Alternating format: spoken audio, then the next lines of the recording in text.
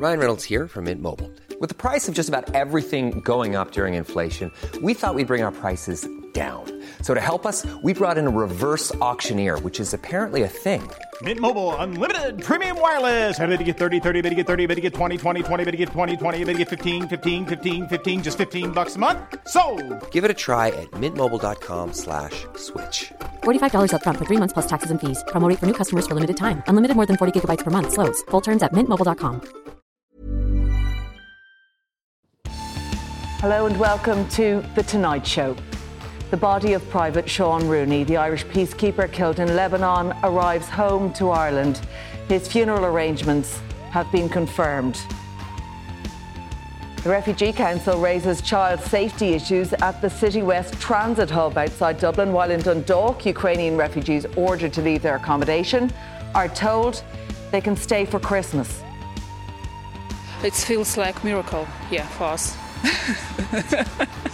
It's Christmas miracle. Meanwhile, Russian drone attacks continue on Ukraine's critical infrastructure with no sign of a Christmas ceasefire in sight. And former US President Donald Trump is set to face possible federal criminal charges over the January 6th US Capitol riot.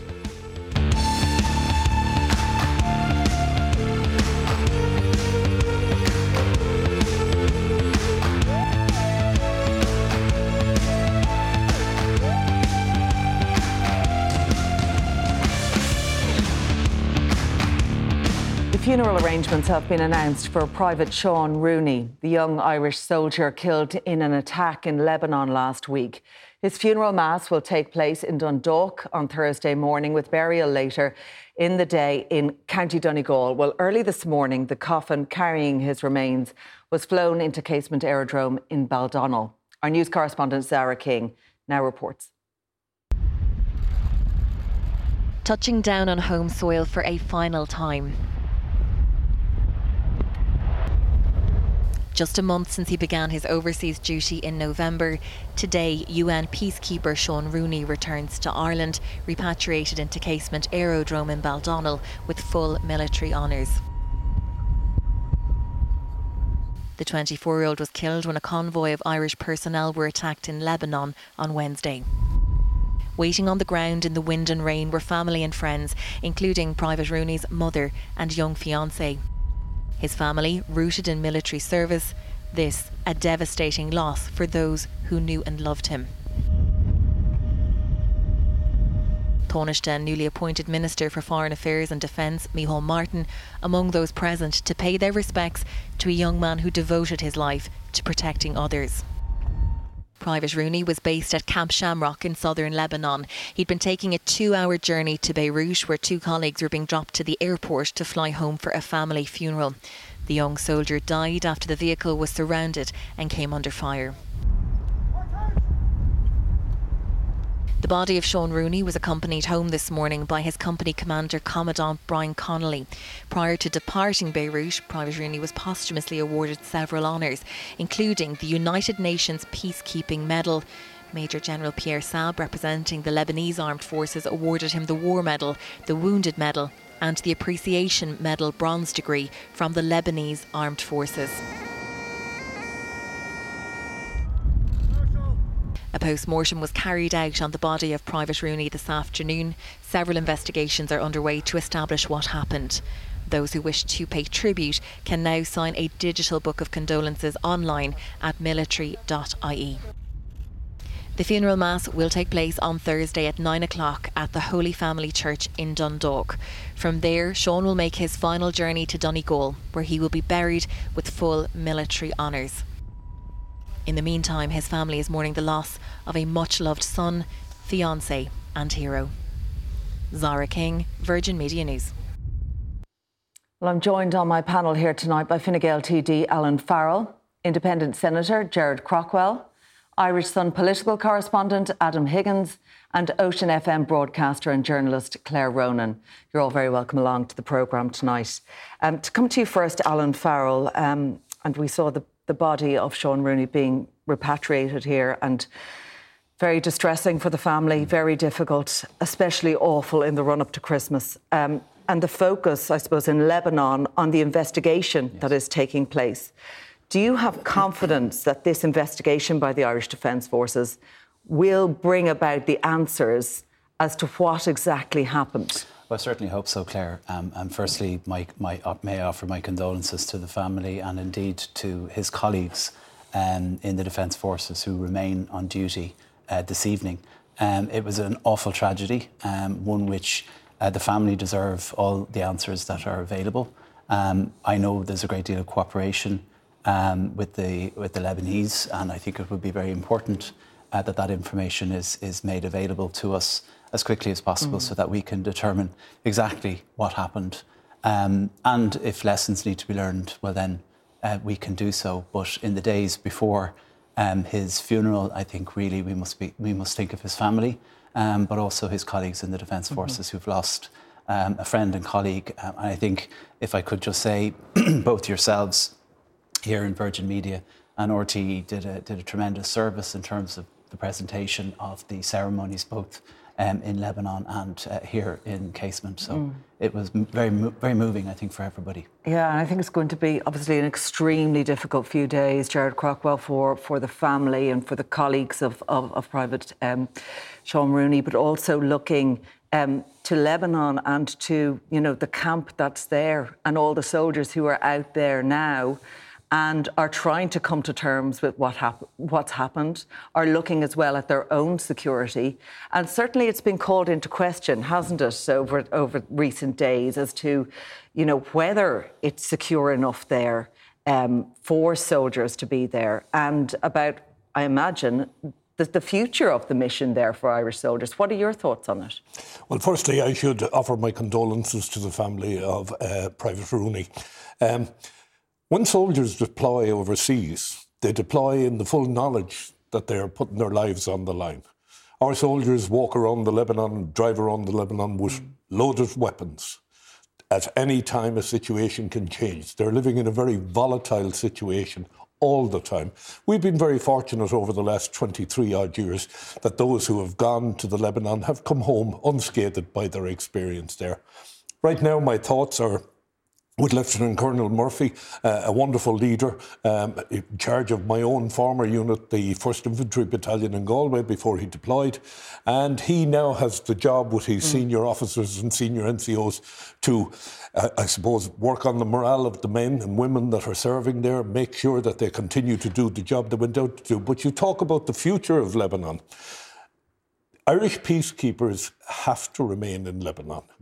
The only time we will take Irish peacekeepers out of Lebanon is when General Sean Clancy, the Chief of Staff, decides that the security situation has deteriorated so much that our soldiers are exposed to an unacceptable level of risk. What do you make of what the former Minister for Foreign Affairs, Dermot Ahern, he was writing in the Daily Mail today, saying if we are to continue to provide troops to this particular area, we need to get assurances that such events such as last week will not reoccur. And otherwise, our long association with Lebanon may have to come to an end. I think Dermot Ahern is quite entitled to his opinion, but there is no situation where Irish troops are deployed overseas that it is not a war zone. And when you're in a war zone, nothing is certain. You can seek all the assurances you want, but you're dealing with highly volatile situation. You're in a country where the government that's in place at the moment is a sort of a caretaker government. The bottom line on it is UNIFIL and the participation of the Irish troops is important not just for the people of Lebanon, it's important for the world that they're there. There has been, of course, reporting since this awful death and this dreadful attack, and we have to remember there were other soldiers injured as well in that attack, that it's the latest in a series of hostile altercations in the region between local groups and troops serving with the peacekeeping mission in Lebanon. So, for that reason, it has really shone a light, hasn't it, I think, for government as well, as they look to carry out this investigation, Adam, and where they go from here, that while I think people are very well aware when you are a soldier that you are going to be in danger zones, at the same time that to an extent there is an element of security when you are on a peacekeeping mission in a region. And you're right, this isn't the first incident in Lebanon, and it's not the first incident even with Irish troops in Lebanon, but it's definitely the most serious and the biggest escalation in violence that they've seen against peacekeepers in a long, long time. And I think what the government, it's good that there's three prongs to this investigation, that there's the Irish Defence Forces, UNIFIL, and the Lebanon Armed Forces as well, that maybe we can finally get answers through all of this. And I just really hope that the government here keeps the pressure up on UNIFIL and through international relations, that we can keep this investigation going, and so that family can get the answers that they deserve. Yeah, and I think certainly, Claire, everyone's thoughts are with the family of Private Sean Rooney. Devastating for the family. And I think, you know, the fact that he was so young, he'd only gone out in November, and, you know, to hear about his mentality, his approach to the job, was really, you know, I think very, very difficult then to hear this news. You know, I don't think there'll be a person in the country who hasn't been affected. I just couldn't stop thinking about his mother, Natasha, the girlfriend who he was to, his fiancée, Kelly, who he was to marry next year, gave the most mature and balanced interview to the Irish Times the following day. You know, in its maturity, it was shocking because she's only 22. But I was looking at the picture, and I'm a mother of 5, and I was thinking of the pride of your gorgeous son going off. It's just tragic. I think this Christmas, if any of my family were serving in anywhere in a peacekeeping capacity, I would be looking at their role and we would be having a conversation, because I think this is going to make people think, because for 20 years nothing has happened, so you're inclined to sort of forget the danger that people are in. And I came back when I was asking Alan at the start, do you think that we will get answers? Do you think we will find out what happened? What's your view on that, Gerard? Do you think that, you know, there will be the cooperation, the answers will be forthcoming on this, and that it will bring any reassurance to, you know, the personnel who are operating there in the region? What I can categorically assure you of is that the Irish Defence Forces investigation will lay out for us the sequence of events that led to this horrible, horrible murder. And that's what it was murder and nothing else. My faith in the Lebanese investigation, unless we get the international community, as my colleagues have said here, the United States, European Union, to get behind this case, to put pressure on Lebanon, to identify the perpetrators, to bring them to justice. Private Rooney deserves that much at least. But the United Nations investigation will be more or less the same as the Irish Defence Forces one. But the key thing here is that to bring justice to Private Rooney is the most important thing. And an interesting little event, we talk about the soldiers putting themselves in danger. The sergeant in charge of the party today collecting the coffin, his father was shot by the IRA. And, you know, soldiers, when they take up arms, their lives are at risk all the time. We've lost 48 in the Lebanon, and we have continued to stay there. And I think we will continue to stay. All right. Just to look at another story today, and the number of patients on trolleys today has matched the all-time high. That's according to the Irish Nurses and Midwives Organisation, saying that 760 people were left waiting for a hospital bed today. And this is the highest daily figure on record since January 6th of 2020, when that exact same figure, 760 people, were waiting for admission. And the INMO says today's trolley figures are unacceptably high, and this level of overcrowding is a danger to patients and to staff alike. University Hospital Limerick, always a black spot, that tops today's list with 92 patients, followed by Cork University Hospital with 76 patients. I feel whenever I read out these trolley figures, and it's always talking about numbers, there are people in desperate situations behind those numbers, Alan Farrell.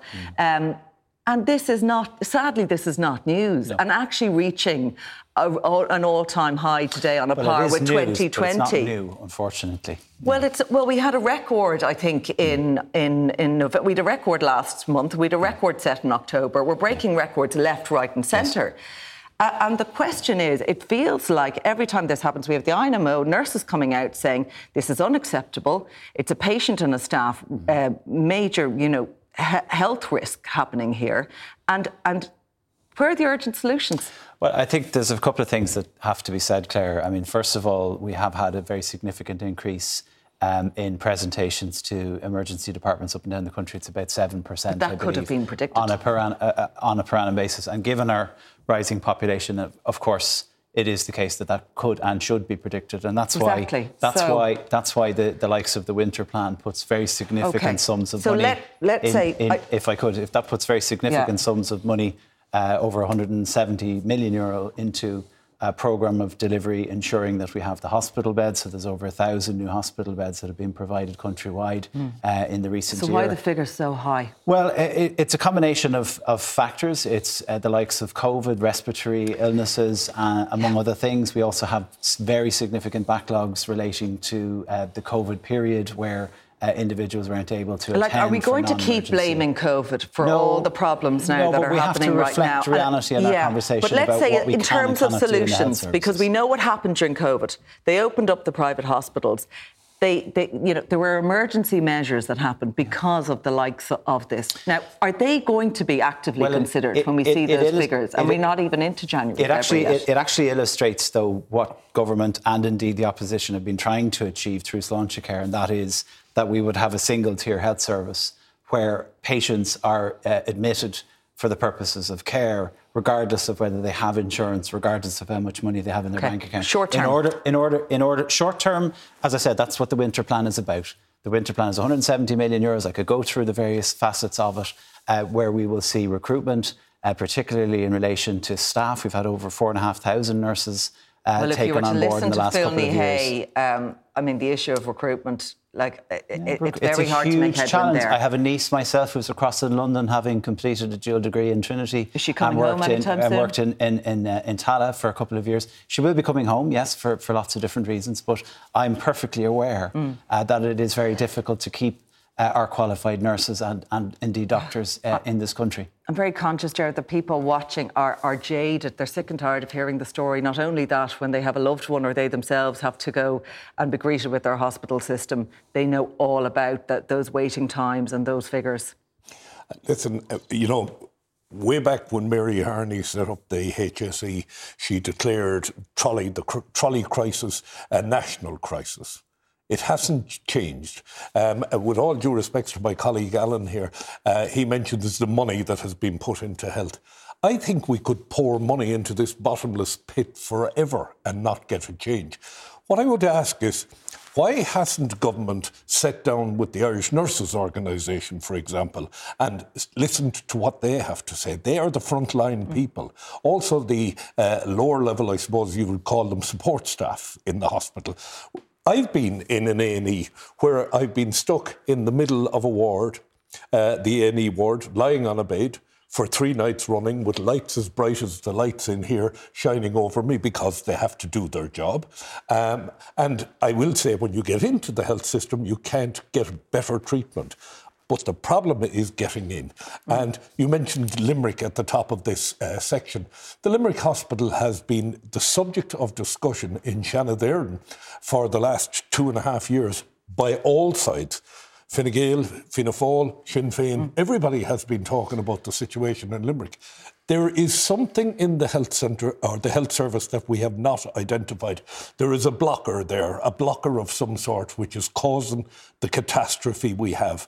I've looked at in education. Well, we keep hearing the answer is Sláintecare, but is it just another HSE? I don't know. Everybody's excited by it. Well, if I could just on that point, because I listened to those debates as well as Gerard, and what I would say is let's look elsewhere. Let's look at what they're doing in Waterford, for instance, where there have been very significant waiting lists reduced quite dramatically.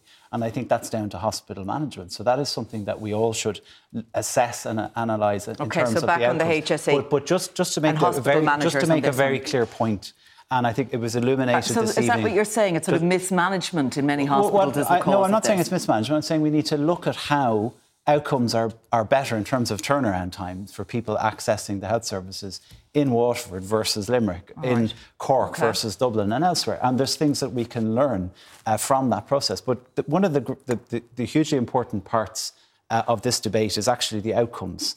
And we've touched upon it. Yes, The health service seems to be in constant crisis in terms of emergency department numbers, among other things. But the biggest issue that we should highlight is the fact that the outcomes are dramatically improving, and Ireland has the highest life expectancy in the European Union, only 2 beneath Right, OK. the world Outcomes leader, when you Japan. get into the system, but I think mentioning. what we're discussing here tonight is those record trolley figures, which we simply can't get away from. Very briefly, just to talk about the reshuffle and all the political movements that are going on this week, Adam. It's been called a wee shuffle because there wasn't much of a reshuffle, but we might see a bit more action in the junior ministries. Having said that, is this a big deal in Leinster House, but, you know, pretty much meaningless to anyone looking in on the outside? Yeah, I think there was kind of some expectation dampened over the weekend when, we had heard on Saturday during the whole rotation process before it happened that there may be, a big shock and things like this, and it never really came. And I think it was well flagged that Micheál Martin was going to go to the Department of Foreign Affairs, and that would trigger that little move. It's going to be a bit different, I think, during the week when it comes to the Ministers of State, the junior minister positions, because there has been Fine Gael in particular saying that they're going to move the pack around a bit. Apparently in the Greens there won't be too much of a movement and small movements within Fianna Fáil, but in the Fine Gael positions there seems to be a desire to move things and change things around a bit. So I think that could be a difficult hurdle to jump for Leo Varadkar, because there is people who will want to go up and people who want to go down. Exactly. And we're hearing tonight reports in the Irish Times there's no money for any extra junior ministries, and they're not considering that. So there you go. Well, the issue, though, I think that's very important to mention is if you've got a talented group of politicians who are coming up the ranks, they need to know that there's a career path ahead of them. So you could be talking about any career, but they can't keep the same people in the same job. Now, I understand with the reshuffle, they probably didn't want to do a big reshuffle because is that the way it works in politics, though, Claire? Or I know what you mean. You see the same familiar faces, but I'm talking more about the junior ministers, which we'll know in the next couple of days. People need to know that there's going to be something at the end of the day for them. They can't hang around forever waiting for a turn. Or else they won't run again, which is Leo's exactly, big fear. And this is probably what's being used. One part that I think might be interesting coming in this week is that there was supposed to be rumours that a new junior minister to help Roderick O'Gorman help with the Ukrainian accommodation situation, and that seems to have washed away. And a shock over the weekend then was that the Taoiseach said he wanted to create a new unit for children, issues around children within his own department, which I think raised some questions then about what happens with that current Department of Children and Roderick O'Gorman's role there. Yeah. We'll have to see. We will talk more about that because coming up next, no sign of a Christmas ceasefire in the war in Europe. We'll talk about that and the refugee situation here. Do stay with us.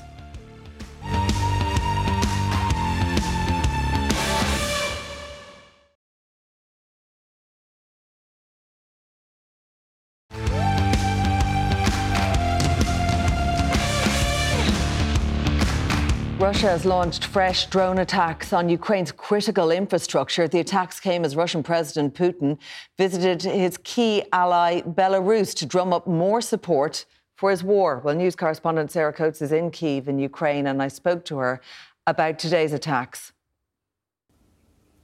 Yes, hello there, Claire. Lovely to speak to you. Well, look, it's been another very difficult day for the people living here in Kyiv, almost 4 million residents. This is their home.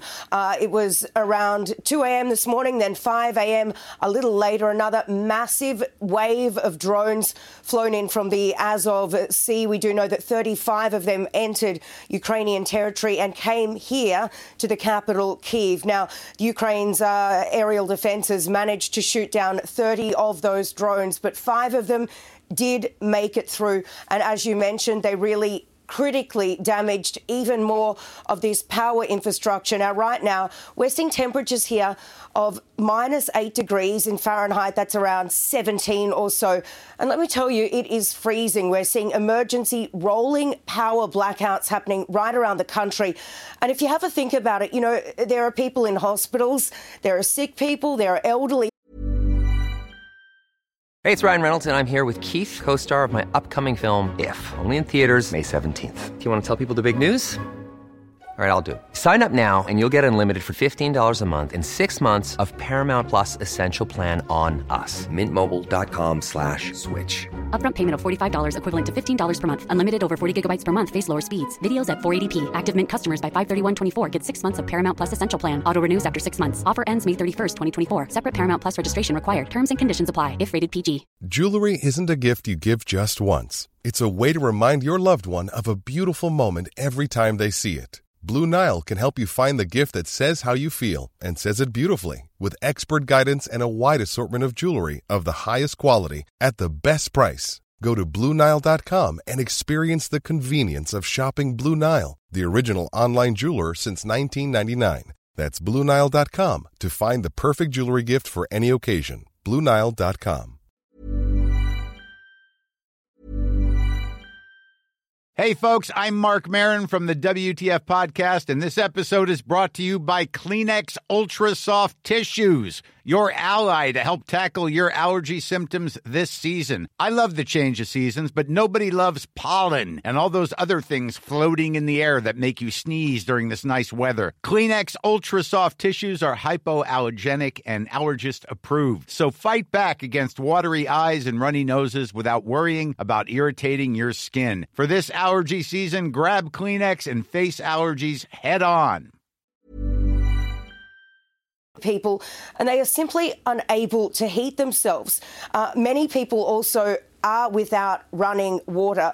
So this is a particularly dire condition, Claire, given that these temperatures are only going to continue to drop. Now, Ukrainian President Zelensky, he came out a short while ago to say that he has word that Russia has actually acquired another 250 of these drones. Now, these drones are widely believed to be of Iranian origin, and they do inflict a lot of damage. They're quite good at getting around air defense systems. They fly pretty low, and they pretty much hover in the air. They're carrying these explosive warheads on the nose, and then when they do find their target, they drop down and completely decimate it. So, you know, if this is indeed the case, if Zelensky is right there, that 250 more of them are in Russia's hands, then it's set to be a pretty dismal few months ahead. Meanwhile, Sarah, Vladimir Putin met with his Belarusian counterpart, Alexander Lukashenko, in Belarus, his first visit there, I think, since 2019,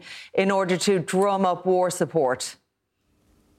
Yeah, well, look, this is extremely worrying. We do know that Belarus is Russia's closest ally. He flew there a few hours ago. We did see actually some pictures released, a few planes actually leaving when Putin did leave Belarus there to really confuse people as to which one he was in. The two held a meeting, Putin coming out afterwards in a joint press conference to say that the meeting was very productive, adding that he has no interest in absorbing anyone, saying that the future of Belarusian and Russia's people is staying together, adding we're not only to survive, but we're defining opportunities for the development of our economies. Now, right now, Claire, we can tell you that there is a lot of concern of Russia really trying to pressure Belarus into joining this ground offensive on Ukraine. We do know that there are 300,000 additional Russian troops being trained right now. This training will finish around the end of January, early February, and they could be ready to go then. There is a lot of concern here in Ukraine. Its defence ministry has come out, Claire, to say that it is really fearing that there may be a potentially another attempt at taking the capital here, Kyiv, in around February, and, you know, potentially drawing Belarus into this conflict as well on the ground. So that is certainly very, very concerning for the next few months. And Sarah, really from everything you're saying, it will probably come as no surprise that there is no sign of a Christmas ceasefire or any sort of pause in this war over the Christmas season in Ukraine. Yeah, look, that's looking very, very unlikely. The Kremlin has ruled that out.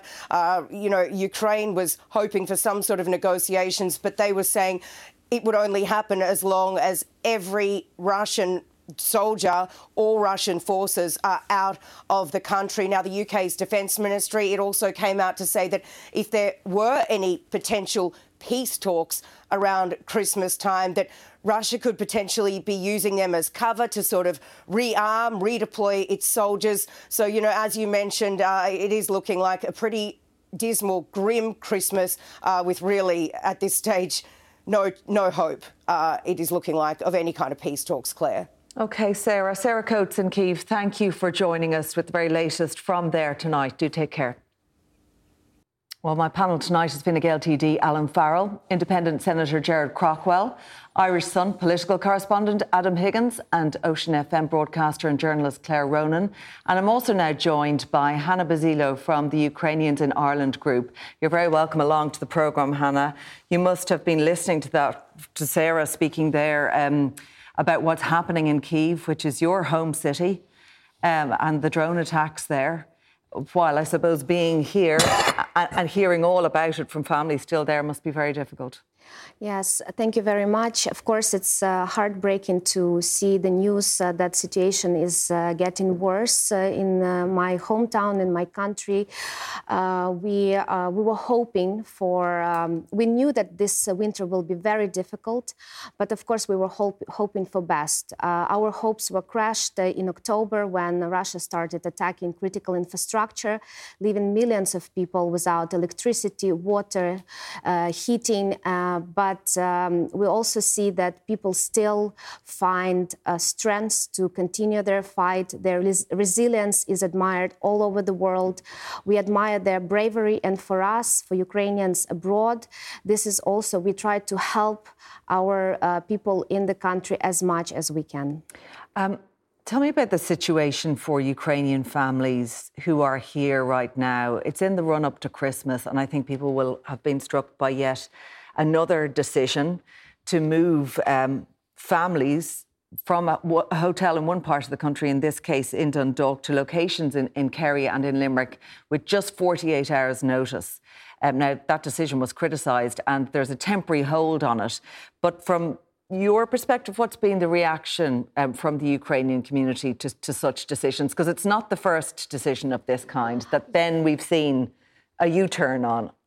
Yes, unfortunately, this situation is not the first one, and I'm afraid it's not the last one. We were just dealing with the situation in Clondalkin and now here. And I just want to say that Ukrainians in general understand the very difficult situation. We are very grateful to the government of Ireland for providing accommodation, for not leaving people on the streets. And the majority of people are not against being moved to another places. But of course, a 2 days notice is not the way it should be done. And in normal situation, moving homes, moving kids from one location is already a huge stress. Moving school. Yes, exactly. And it's in any kind of like normal life, it's a big stress for anyone. And here, of course, people were forced to leave their homes, leave their families behind. And especially in the times like Christmas, Christmas is the most important holiday for Ukrainians. And like in Ireland, we celebrate it with our family and relatives. And of course, we want to be together in our new communities. Yeah, Alan Farrell, I want to ask you about that because it does seem particularly harsh on those families with 48 hours notice that you have to up sticks, leave the community which you've been mixing with schools and we know that, you know, local families, and there's been a lot of support at local level. And then it seems completely counterproductive to move these families to a completely other part of the country, away from schools and away from all the community resources. I have absolutely nothing to say in defence of a decision to not give only that these are decisions that are being made at government level. Well, I mean, that sort of decision has not been made at government level. Who's making the call? I think it is a disgrace that no notice was given to these families for the reasons that both yourself and Hannah have outlined. I mean, particularly, just to particularly clarify, with young children. Who's making the call? Well, I mean, the circumstances that occurred in Kerry, the circumstances that were mentioned in Clondalkin and now this evening in Dundalk. I mean, those decisions, in certain instances where the provision of private facilities are not being made by by the Department of Children. They've Who's been made making by them? the private providers of those facilities. Is that what's happening? Well, I can't speak to the specifics of that one. I'm not aware of it until this evening. So it's the hotels? But what I'm saying to you is that more notice must be given to these families because they have to make plans, particularly when it comes to children. Going to school, it's not as straightforward as you can move to another property. I would love to get clarity on who's making these decisions. Well, you'd have to go and ask the Department of Children as to the specifics of it. But my understanding in the two prior incidents of this happening in recent months, there were not decisions of the Department of Children. In particular, one was a hotel and one was another facility that was retasked, as far as I know, with housing Ukrainian refugees. But there were not decisions made by the government. I guess who's doing the retasking? Well, what we really need to do is put in place an arrangement where if a facility is only temporarily available for a certain number of months, that the end date of that is known, so that in the weeks prior, that the families who are in those facilities are told in advance of time. And we're talking about this, Gerard Crockwell, and we were talking before the break about where, ministers are going to go and who's moving to what portfolio. Do you believe the department is out? Like, it's interesting now that the Department of, an element of, duty over children has gone to the Taoiseach's department. But do you believe that there's enough organisation at government level around the whole issue of refugees? Because we know that we've seen a big increase, and it would appear to an outsider that the system is overwhelmed. OK, I mean, when the Ukraine war started earlier this year, I predicted at that time that there would be 50,000 refugees in Ireland. And the Ukrainian people don't like to be referred to as refugees. They prefer to be called displaced people because they all want to go back home. But the problem is sort of threefold. The United Kingdom changed its position regarding international refugees and asylum seekers. A lot of those people have now come from the UK through Northern Ireland into the Republic.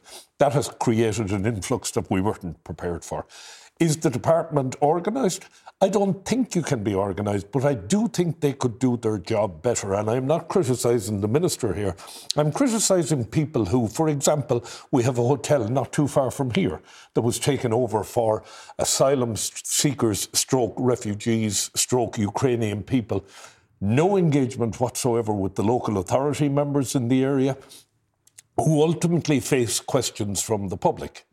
No rebuke of the UK from Ireland for the way these people, the international asylum seekers, are finding their way to Ireland, just because the UK under Boris Johnson took a step. Well, if we're discussing here just simply about the likes of a 48-hour notice and moving sort of Ukrainian families from one part of the country to the other, and essentially internal, movements for people who've already had to come through a war situation, specifically on that matter, and whether there is enough organisation and whether those plans are in place adequately for people who need shelter. Absolutely. If you're living in a hotel in Dundalk and your children are going to school there and you've found work in the location, the very least we can do is have a long-term plan there. There is no long-term plan. We're finding contracts are coming to an end. People have to be moved. In the case of Dundalk, I understand that the rooms were reserved for international protection people, not for Ukrainians, and that is impacting the fact that Ukrainians have to get out. I mean, we have a two-tier system going on here, if not a three-tier system. There has to be a way of dealing with people where you don't send somebody from Dundalk to Limerick overnight, 48 notice. All right, I want to talk to Tanya Ward from the Children's Rights Alliance. She joins us on Skype tonight because the Irish Refugee Council has called for the immediate removal of children and their families from the City West Transit Hub in Dublin, where it says they're at serious risk of harm. Tanya, you're welcome to the programme. When you hear those concerns from the Refugee Council about the number of children at the Transit Hub, I think it's 68 children they would like to see removed from that hub because they don't believe it is a safe place from them, from a children's rights. And from that point of view, what would your big concerns be? Yeah, I suppose when I hear the concerns of the Refugee Council, and they actually visited City West back in mid-November, and they wrote to the government on the 1st of December, and they visited an overflow centre where people seeking international protection were being accommodated. And I suppose what is very concerning is that the fundamentals of the situation are at issue. You know, people are in a very overcrowded situation on mattresses, beds are right beside each other. There's very little space, and some families are there up to 3 weeks in that situation. And I suppose what the Refugee Council is zoning in on is, I suppose, does this pose safety issues for children when you have significant numbers of children being accommodated with adults, stranger adults, in very close proximity, having to share showers. There may be someone supervising the showers, but still it's not what most people would like to see, is their children sharing their private cubicle showers with strangers from other parts of the world. I suppose from my own perspective, I think, and immediately I'd love to see a child protection and welfare expert go in and just do an independent assessment to make sure that children aren't at immediate risk within the centre. But the truth is we need to get children and families out of that centre, because living like that for any length of time just isn't good for the children or families. And for the children, it's... Sorry, Tanya, when you hear of this backlog in the system and the difficulties in securing accommodation, what should be done then in the immediate term? Do you think it's a case that actually, look, they may have to stay there for some time, or should there be immediate provision for those dozens of children, some 68 children, I think, to leave immediately? I think there has to be immediate provision, to be honest, to start moving them out. I don't think you can have families living like that for 1 or 2 or 3 weeks. It's a very stressful situation for the parents, and for the children, it's very unsettling. You know, there's nothing normal about it if you're living like that. I think there obviously are cracks in the system. The fact that we now have a situation where families are living in very inappropriate situations.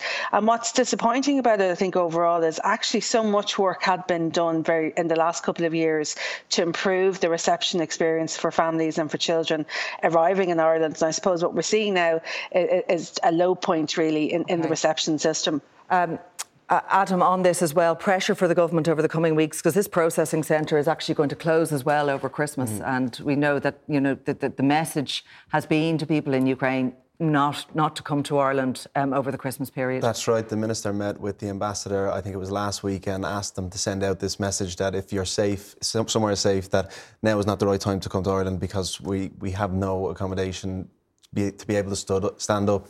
And I think one thing that's going to become a bit of an issue over the coming weeks is that the hotels at the moment are getting busy with holiday travellers, and so the rooms aren't there available to take over for the state for the use of Ukrainian refugees. And another issue is that the local council staff and the department staff will be taking their holidays, as they're well deserved after this year, and they won't have the capacity to stand up new facilities for the next week or two, and that's where it's going to create this pinch point for new accommodation. Yeah, plenty of pressures really on the system we're likely to see, Claire, and yet for the families that are here and are integrating in some rural communities, like I think close to you in Sligo, there is good integration there, and there are good community supports for those who need it once they get into the system, if you like. Exactly. We have 300 people living in a facility very close to where I live. And I mean, at one stage, I live in a rural village in Sligo, and at one stage we thought we'd lose the bus because there was never anyone on it. And now one day a double-decker bus, I think it was the first time it ever came out that side of Sligo. Also in the schools, you know, I mean, in rural Ireland we've more teachers coming into the schools. And the one thing that really, I've got to know some of them, you know, they're around. One lady just said to me recently was on New Year's Eve, they always watch the president and then they pop a cork at 12 o'clock and everyone makes a wish. And she said, I bet you every single Ukrainian person, no matter where they are in the world, has one wish. And of course, it wouldn't take a genius to guess what that is. You'd agree with that? Yes, absolutely. We all want peace. We want peace in our country. We want this war to be over. And today is a special day because today is St. Nicholas Day, and it's the day when our Christmas tree is being lit in the main square. And this year, the Christmas tree is lit with Ukrainian flag colors and peace doves as a symbol of peace. and also the flags of the countries that support our country in these horrible times. And I know that Ireland is among them. All right. OK, well, thank you so much for coming on the programme tonight. We do appreciate it, Hannah, especially when you are receiving, worrying news from home and dealing with that over the Christmas season. So we appreciate that. And my thanks to Tanya also, who joined us via Skype. Coming up next, Donald Trump is set to face criminal charges over the January 6th riots. Do stay with us.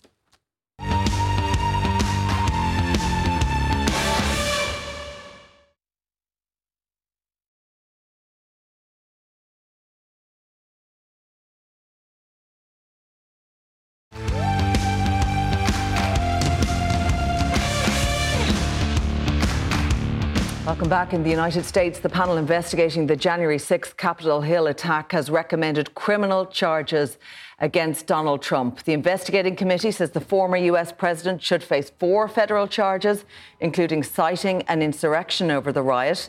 The committee interviewed more than 1,000 witnesses and collected millions of documents as it worked to establish what happened on January 6th of 2021. Its final report will be released to the public later this week. My panel tonight is Fine Gael TD Alan Farrell, Independent Senator Gerard Craughwell, Irish Sun political correspondent Adam Higgins, and Ocean FM broadcaster and journalist Claire Ronan. To come to you on this, Alan Farrell, I don't know if it's a great surprise, really, that he's set to face these possible charges after all this evidence was heard, including citing an insurrection. Pretty stark, though, against a former president. Very serious, and I believe the first time that a parliamentary committee in the United States has pushed for charges to be made against a former president. So it is very serious. Now, what happens next is entirely a matter for the Department of Justice in the United States. But I do think, broadly speaking, that this is a real test of their democracy. Following 4 years of Trump's presidency and the debasing of the United States as a country in the eyes of everybody across the world. The US for 60, 70 years has been this beacon. The post-war years, jobs for everybody, hundreds of millions of dollars in annual turnover as a country when everybody else was relatively poor. And now they're coming to a real test of their democracy, a real test of their constitution as to whether they actually follow through in this, because I don't think that the public deserves for this to be fudged or for there to be political interference in the delivery of justice. And yet it seems with Donald Trump there's so much talk, but as yet not a huge amount of action. This does appear to be significant, though, Gerard. He could face hundreds of thousands of dollars in fines and up to 20 years behind bars if he is convicted. Yeah, I think we're in a very dangerous situation with Trump now. This narcissist came to power as President of the United States, and in my view, he has caused the world great damage. He has done a huge disservice to what the United States, term as the greatest democracy in the world. And in some way or other, this narcissist has captured the Republican Party and has massive support. The charges today, I haven't seen the report, but definitely from what we saw on Capitol Hill, there are questions to be answered from January. But what will we achieve if the Justice Department execute these charges? We will see the complete polarisation of the United States. We will see, I believe, violence, and it could conceivably go to civil war. Well, we have already, of course, seen violence with the transition of power and what happened on that day on the Capitol. His support base is still huge, Adam. It is, but I mean, surely if the Department of Justice pressed these charges and he's found guilty, there's no way the Republican Party can stick with him to be the candidate for the next time around. It would be just crazy to have that sort of a situation. So I think today's result, I know this is a Democratic committee, and so people may say that there's politics involved, but surely what happens today has to damage his chances of becoming the candidate in the next election. And I think we did see, it wasn't a great midterms for him in terms of, those he was supporting and how they did in those midterm elections. Also, he's going to use this as part of this witch hunt narrative, isn't he, Claire?